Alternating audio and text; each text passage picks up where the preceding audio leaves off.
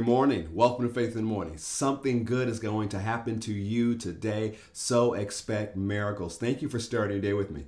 Faith in the Morning exists to help you start your day with faith and encouragement, and that's exactly what we're going to do today as we look at another person God used mightily to impact our nation. As we celebrate Black History Month, there are a few individuals I want to share with you this week and later days throughout this month who will encourage your faith and help you do all that God has called you to do. If you haven't already, go ahead and subscribe to us on Apple Podcasts or Spotify, download our Faith Plus app, subscribe to our Faith Christian Center YouTube channel as we jump into today. The person I want to share with you today is Charles H. Mason. Bishop Charles Harrison Mason was the founder and first senior bishop of the Church of God in Christ, also referred to as COGIC, presently the largest African-American Pentecostal church in the United States. Born to emancipated slaves Jerry and Eliza Mason in Shelby County, Tennessee, on September 8, 1864, Mason worked with his family as a sharecropper and did not receive a formal education as a child.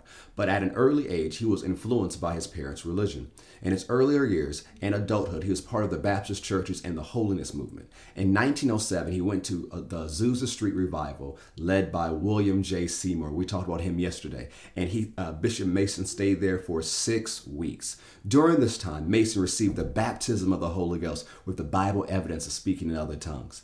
He returned preaching this message, which led him to experience resistance, which he overcame. He moved the Church of God in Christ headquarters to Memphis, Tennessee. Like Seymour, Bishop Mason was against segregation and would work to end it. Mason was also an activist. Mason Temple, which was the headquarters of the Church of God in Christ, would host civil rights activists and rallies in his lifetime. Mason dreamed of an integrated church and believed that all races were entitled to equal rights and opportunity and authority. From 1907 to 1917, Mason ordained hundreds of white ministers. In 1914, a group of white ministers left COGIC and established the Assemblies of God. Throughout his tenure, Mason continued to integrate the Church of God in Christ. A white COGIC pastor named Leonard P. Adams pastored Grace and Truth in Memphis, and COGIC's first general secretary was a white man named William B. Holt. Mason also conducted integrated funerals, baptism, and worship services at the height of Jim Crow. Mason allowed blacks and whites to sit next to each other in church. In the 1930s, Edward Hull, Boss Crump, told Mason he could not continue to allow blacks and whites to sit together. However, Boss Crump did not stop Mason from holding integrated meetings. Mason used COGIC as a platform to fight against segregation and encourage black and whites to embrace racial unity. Some historians believe that Bishop Mason's work laid the groundwork for the civil rights movement. Dr. Martin Luther King delivered his last sermon at the Church of God in Christ headquarters at Mason Temple the night before his assassination. I want to leave you with a quote, a simple quote from Bishop Charles H. Mason. Get to know the God of the Bible. Get to know the God of the Bible. Bishop Mason knew the God of the Bible.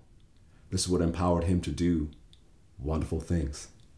So it was what I want to encourage you today with this quote from Bishop Mason. Get to know the God of the Bible, because once you know him for yourself, it empowers you to do wonderful things. Just like it says in Daniel, those who know their God will be strong and do exploits.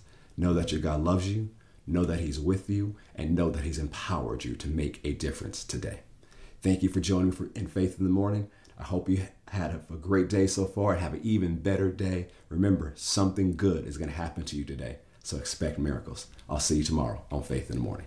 God bless.